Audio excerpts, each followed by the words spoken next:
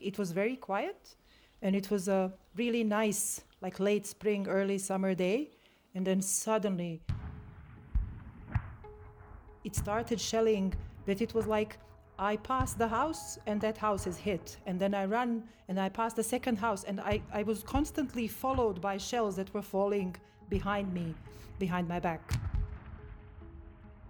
So that was a real like life or death situation, but you don't think, you just run and try to survive.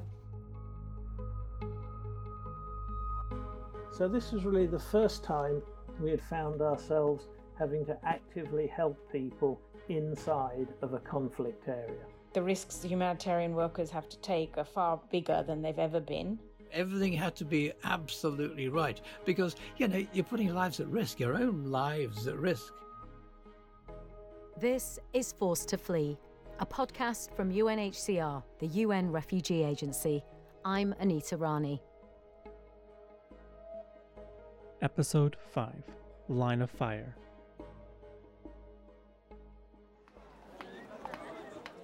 After the collapse of the communist state systems and the end of the Cold War, a lot of the conflicts were not between states, but within states, which meant that our mandate to protect refugees, which was really depending on whether they crossed international borders or not, didn't really fully meet the need to help protect people and to alleviate their suffering. So as a result, we became more and more involved in internal conflict situations. Former High Commissioner for Refugees, Sadako Ogata.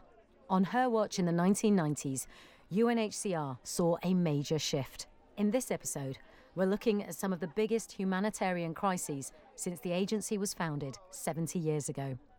Initially, staff only worked in countries that were relatively safe and primarily assisted refugees. Now they're active in conflict zones, helping those affected by war and those internally displaced. We had to work in war zones, which meant that our own attempt to claim neutrality, impartiality, and win confidence among all combatants sometimes worked to some extent. But in other situations, we had to expose our staff in conflict areas, which meant that peacekeeping forces were sent to help humanitarian operations.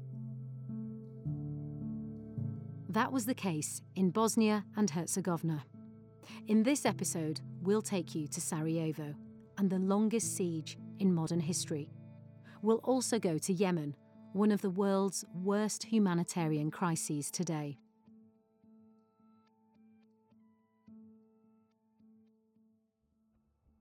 Part 1, Bosnia. Early 1990s. Yugoslavia begins to break apart. Bosnia and Herzegovina, which is made up of several ethnic and minority groups, moves towards independence. In April 1992, the Bosnian War breaks out. Bosnian Serb forces lay siege to Sarajevo. That siege lasts for nearly 4 years. Sarajevo is a city in a valley, surrounded by mountains, in a real, narrow valley. So you are seen in several places in the city. You are totally exposed if the troops are positioned on the hills. Snipers were firing constantly. There was no logical order when and why, and they would just start shooting, shelling, and they would shell all the time. And, sometimes you could not even hide because it was unexpectedly. Leyla Rajanovic and her childhood friend Yasmina Alibegovic both studied medicine and grew up in Sarajevo. You had always to walk because there's no public transport, there's nothing. And then you had to cross the bridge, which was actually quite exposed to the hills around Sarajevo. And, you had to cross the bridge zigzag in order to avoid sniper shooting and sniper shots. And then, you cross that bridge and then you used to hide behind the building and then sort of investigate a bit if there will be shelling or not. Then another run again, and then hide again. And this is how it was, like every day. As the conflict spread, supplies started to run out. The electricity was cut, water was cut, supply of food, medicines was gone. I remember when my mom went to the market, used to be a market, and people were selling things from their gardens, very few things. I remember when she came back home and she brought one onion, and it was like, wow, let's make salad with one onion. So it was really, really difficult. At the end of June, in an attempt to break the blockade, the President of France landed in Sarajevo. Facing international pressure, Bosnian Serb forces handed over control of the airport to UN peacekeepers. A few days later, UNHCR helped launch the humanitarian airlift, bringing in much-needed food and medicine. The airlift lasted until 1996, the longest in history. And that's the first time that I actually heard of UNHCR, because the humanitarian assistance started arriving, and that actually saved us. As soon as the airport was open, then a number of nations all wanted to send in supplies. Bearing in mind, this airport is literally the front line in a war zone. The two ends of the territory, off the two ends of the runway, were under Serb-controlled territory, and the territory off the two sides of the runway under Bosnian government control. Tony Land began his post as head of the Sarajevo office in 1993. It was his job to negotiate between the warring sides to keep the airlift going. The airlift tended to be, on for a little while, a few days or weeks, and then something happened which would bring it to a halt. And then my job was to go to all the warring factions and ask them to reaffirm their willingness for the airlift to begin again, and so it did. In all, some 160,000 tons of food, medicine and other goods were delivered to Sarajevo. Those supplies came in on more than 12,000 flights. The food was stored in a giant warehouse, and rations were distributed every 2 weeks. The difficult thing was that once that distribution had been done, I was in a city with about 1/3 people, and when I walked into the warehouse, which I often did at that time to check it was indeed had been distributed fully, it was a totally empty warehouse. So it was just this overwhelming sense of responsibility. Are you okay? Hi. How are you today? Good. Hello. We're from Humanitarian Pomoc, okay, from HCR. UNHCR's Larry Hollingworth on a mission to one of Bosnia's enclaves. He was responsible for getting food and supplies to areas outside Sarajevo. To get out of Sarajevo, we have to negotiate exit out, and then we have to negotiate access across land which was disputed, and then we have to negotiate access into the enclaves. Now, this was not something we wanted to do because people have a right to be fed, and it was our duty to feed people. But you have to go and say, look, this is the situation there. I need you to make sure that when I go out with this convoy, that we're not ambushed, we're not shot at, we're not mined. So all of that was negotiation and negotiation. The convoys travelled with UN peacekeepers, but even after lengthy negotiations, access wasn't always granted. We would leave and you get to a checkpoint and people would stop you and they would say you can't go through. So there were times when I said, look guys, okay, we'll stay at the checkpoint. We'll be the biggest nuisance ever, right? We'll block the road, but we're not going back. They would get very, very angry. And normally we would, after a day or 2 or 3, or whatever it is, we would get through. One of the most difficult areas to get into, Srebrenica. It was declared a UN-protected safe area. The enclave would later become a flashpoint in the war. In 1995, 8,000 Muslim men and boys were killed there by Bosnian Serb forces. Larry recalls one visit a few years before. it was a hard job getting in. I mean, on our way in, we were mined, we lost a truck and so on. When we got in there, though, I've never seen such a place which was so sad. It was silent. There was absolutely no food. And a young doctor came to me and said to me, come and see the hospital. And I went to see the hospital with him, and he had people on any corner of the hospital, on the floor, on tables. There were sick. There were people who had been wounded. And whilst they were there, he said to me, you've got a vehicle with you? I said, yes. He said, get your battery out. He said, I've got to do a stomach operation now. He said, I need the light. Give me the battery. So we took the battery out of the vehicle, and he did this operation. And of course, he did the operations, and he had done them with no anaesthetic. Because of limited resources, UNHCR organised medical evacuations for those injured and in need of further surgery, including burn victims or other urgent medical cases, children with cancer. Patients were sent all over the world. Layla joined the refugee agency and was part of the evacuation team. And it was very difficult. It was heart-wrenching because you can imagine we managed to evacuate in the end only 1,100 only, which was an enormous number for me over a period of 2.5 years, 3. But considering the numbers that were injured and in need of assistance like that, it was never enough. And it was the most difficult thing to explain to them, to their families. How do you tell someone, well, I'm sorry, you will be in need of rehabilitation, which was not possible for them while living under siege. Another patient she still remembers, a 12-year-old girl who had throat cancer.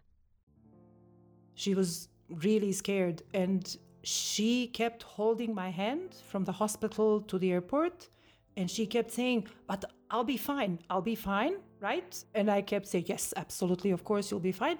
It was an emergency evacuation because her windpipe was about to close completely with cancerous tissue. So we had to move quickly. The Canadian medical team is running with her on stretcher, and they're running towards the plane, and she's turning around and she's saying, I'll be back. So to cut the long story short, she is in Sarajevo, she's married, she has 2 kids, and she's healthy, happy. And I always think about her, always. When I remember what we were doing, I remember her face. Layla's friend Yasmina was also working at the hospital. She was doing her residency in paediatric surgery. Some of her patients were also sent abroad for treatment. I think she was about 7-8 years old, and she was actually wounded by a shrapnel, and it actually hit a vertebra, and a part of vertebra then cut her spine. She was not totally paralyzed. She could somehow move the toes a bit and so on, but she needed a very long rehabilitation. And then I got the news maybe 5 years later from her parents in England that she managed to walk a little bit with help of all these devices and so on. And then she was attending the school over there, which is...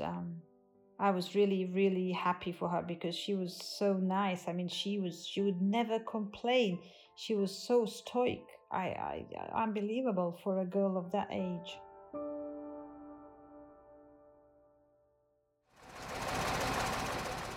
Later during the war, a different evacuation by UNHCR would face criticism. It started moving out civilians whose lives were under threat. Critics accused the agency of facilitating ethnic cleansing. UNHCR's Arvasi Patel arrived in Bosnia in 1994. She helped move civilians in one area to avoid a repeat of what happened in Srebrenica. Well, I think the situation here was that, if we didn't move them out, people were being killed. So by giving them the opportunity to leave, we would hope that people would then, if the situation permitted, that they could return. After the war ended in late 1995 with the signing of the Dayton Accords, UNHCR helped those who wanted to return. And we would do these go and see visits to try and build the relations between, people who were once neighbours. and who had to flee. In many instances, we were able to help people return to their place of origin.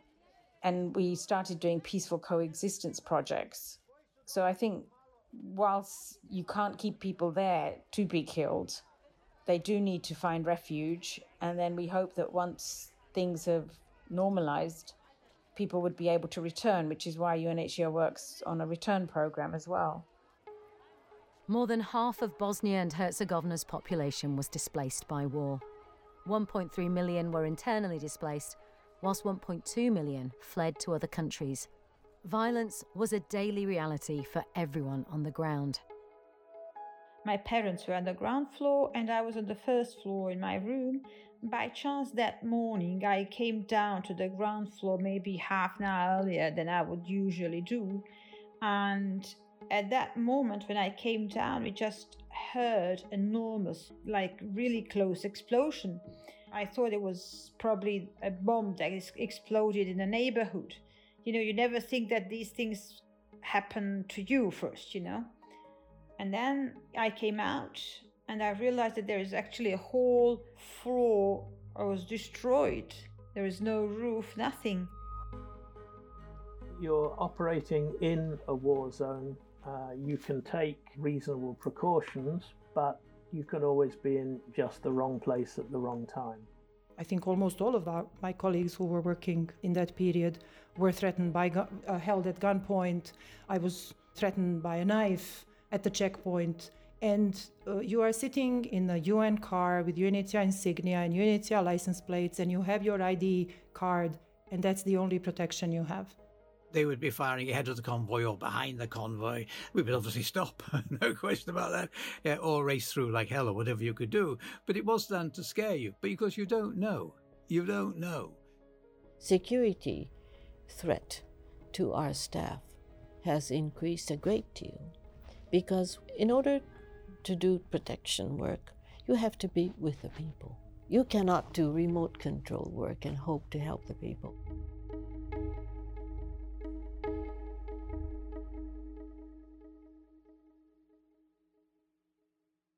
Part 2, Yemen. Let me be clear. Yemen is collapsing before our eyes. We cannot stand by and watch. A warning in 2015 from then UN Secretary-General Ban Ki-moon. 6 years later, the country continues to collapse under the strain of an active conflict. Providing aid is both difficult and dangerous. Yemen today is one of the world's worst humanitarian crises. More than 4 million Yemenis have fled their homes and are internally displaced. More than 20 million are in need of assistance. Ban's successor, Antonio Guterres. With the war raging, Yemen's children are paying the price. And we know from studying the impact of conflict that those children will continue to pay a high price long after the guns fall silent.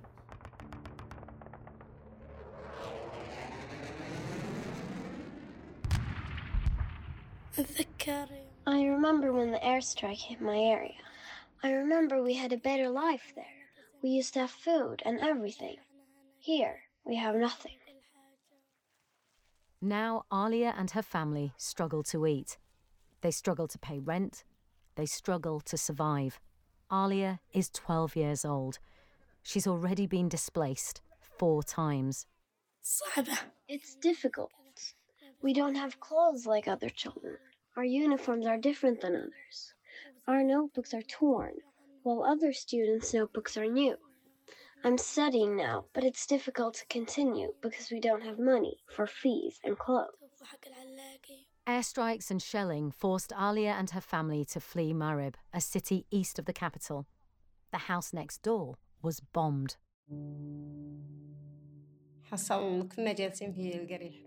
We were in our village when planes started shelling my uncle's house. My uncle's wife, his elder son, daughter-in-law, and their little son died. We had to leave. A week after we left, our house was also bombed. Alia's mother, Fatima. We've changed both their names to protect their identities. We traveled in fear and horror. Danger was all around us from the day we left. We were more than 35 people on board the truck. We arrived in Sana'a with nothing. Fatma and her 3 children now live with her father, her brothers, and their families. They've been forced to move several times because they can't afford to pay their rent. We are living in a basement that is divided by plastic sheets and blankets.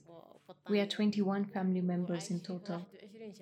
Fatima used to live with her husband and his family, but a few years ago, he left for Sana'a for work.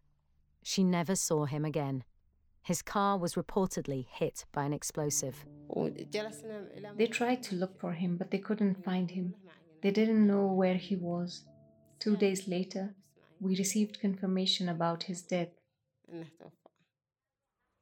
Fatima is trying to find a job, but she's also dealing with health issues. She had surgery in 2018 for breast cancer. If my health was better, I would have found a job.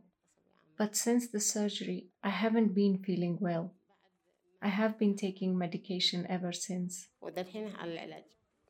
Her father also needs medicine. Combined, their pills cost more than $200 a month, a staggering amount for millions of people in Yemen. We still owe the landlord 8 months' rent. We used to have electricity, but it was cut off because we didn't pay the bills.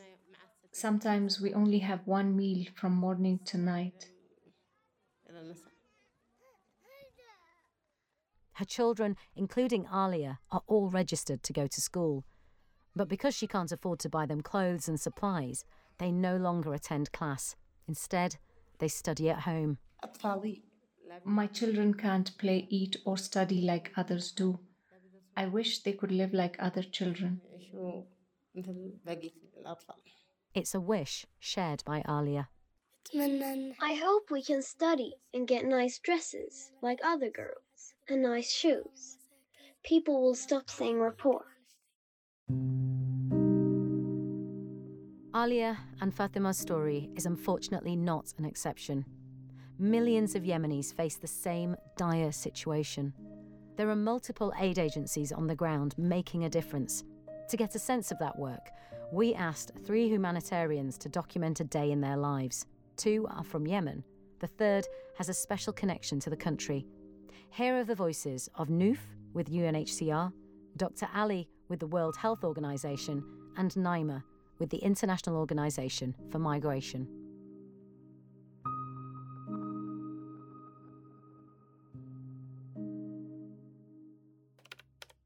Dear Diary, the other day a Facebook post caught my attention. It read, "For displaced people in Yemen, community centers can be a second home." I started thinking about my first home. When the shelling started in our old neighborhood, we had no choice but to flee. Packing my life, memories, belongings, and documents into one suitcase was one of the hardest decisions that I had to make. That was the moment I realized how it feels to become a forcibly displaced person. I became one in the blink of an eye. On that day, I remembered the people I had interviewed as part of my job. I remembered how they would describe why they had to leave their country, how their homes were destroyed or hit by airstrikes. I wish I could speak with them now. I would tell them that I understand. Our beautiful house, which my dad built with love and affection, was hit by mortars twice after we left. Our house was damaged beyond repair, yet we were still lucky. We were able to move within the city to a relatively calm area in Sana'a, but many others don't have that option. I have lived through the experience of war and displacement. I don't wish for anyone to go through what we Yemenis are facing. Every time I hear an explosion, I rush to call my family when I'm not with them. Those few moments as I desperately wait for my family to pick up the phone are the longest and toughest. So many scenarios run through my head. Every night I pray for this war to end soon. My dream for every person is to live in safety, but every night when we go to bed, we're not sure what tomorrow will bring. Every time I go to the market, I see poverty dancing in the streets. This should end. My people deserve better.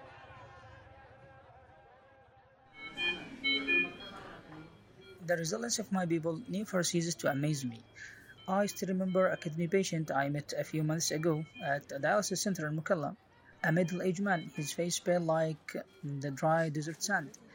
He was so visibly sick, but we couldn't help him. There was no electricity. The backup generators were also silent because of a fuel shortage. There was nothing we could do but wait for the power to come back. Despite all that, this amazing man appeared optimistic. He said the fact that we were even open, regardless of whether or not there were any services available, gave him hope that it was still possible for him to live another day. I hope he is still alive. His optimism taught me humility, empathy, and the power of faith. I want to believe that the good days would return. Sometimes I so badly wish for a miracle. There are days I feel immense pressure, so many of our doctors and health workers leave the country. I don't blame them. Who can survive on $100 a month?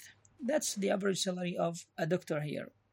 This war has knocked us all down. It doesn't matter if you have money or not. The real issue is, do we have enough medicine and medical facilities available to heal those who are sick?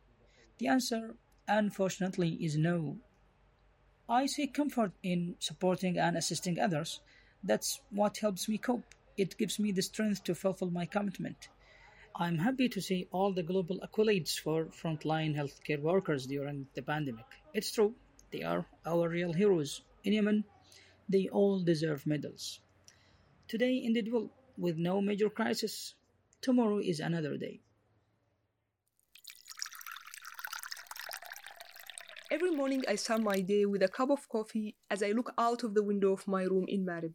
My eyes wander from the wide blue sky to a partially constructed house. I'm not sure if it is my job as a shelter lead or the solitude that draws my attention to the details of the house. I think about the walls and how they hold everything together. Those days I'm not able to go into the field with my team as often as I'd like. Moving around the city is difficult because of COVID and security restrictions. We're not allowed to go out unless we visit specific locations at specific times. We are torn between protecting ourselves and the people we are here to help. This country has a very special place in my heart. I was only 3 when my family fled Somalia. I spent my childhood in Yemen. Even back then it was a poor country, but with rich hearts. When I left Yemen in 2015, I didn't know I would come back just 4 years later as a humanitarian worker. As if destiny wanted me to return and pay back this beautiful country. The war has taken so much from the people here, but their hospitality remains unchanged. I still have the taste of that food on my tongue, which our Yemeni neighbor would bring whenever we moved to a new area. They would make sure we were comfortable. Now when I visit the camp of people internally displaced, despite being poor and not having enough food for themselves, they would make sure you do not leave without having at least a cup of tea. We visit camps to help distribute shelter materials, plastic sheet, nails, and some poles. We only manage to provide basic items. Imagine living under 4x5 piece of plastic sheet, held up by a few poles to protect your family from the sun and rain. People once living dignified lives are now suffering in camps. I will never forget a child I met in southern Taiz. He was barely 9 or 10 years old. He made us all cry when he told us he couldn't sleep in the tent, which was torn off and patches in different places. He wanted to go back home and to his school. He said he missed the wall of his room. He was afraid of insects and strangers coming in. Those fears kept him awake the entire night. That night, as I was lying in bed, for the first time, I really thought about the feelings of protection associated with the walls around me. No pain is greater than losing your home. I know, I speak from experience.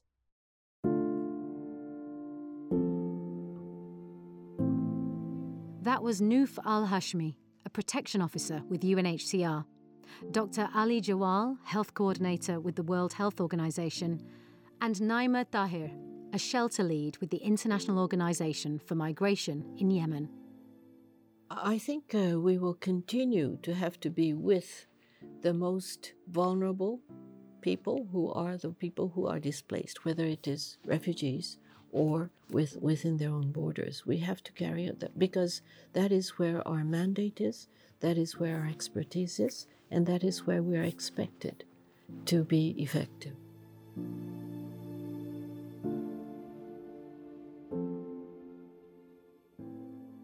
Forced to Flee is produced, written, and mixed by me, Vikas Chuktai. Our editor is Shirley Kamia. Additional production support and voiceovers in this episode by Shadi Abu Snaida, Safa Al-Ghahoum, Dunya Aslam Khan, Emily Sisask, and Mahmoud Madi. Special thanks to the UNHCR team in Yemen, the World Health Organization, and the International Organization for Migration. Visual design, marketing, and social media by Red Havas. Our executive producer is Barney Thompson, and our host is UNHCR Goodwill Ambassador Anita Rani. To learn more about the UN Refugee Agency, visit unhcr.org/forced-to-flee podcast.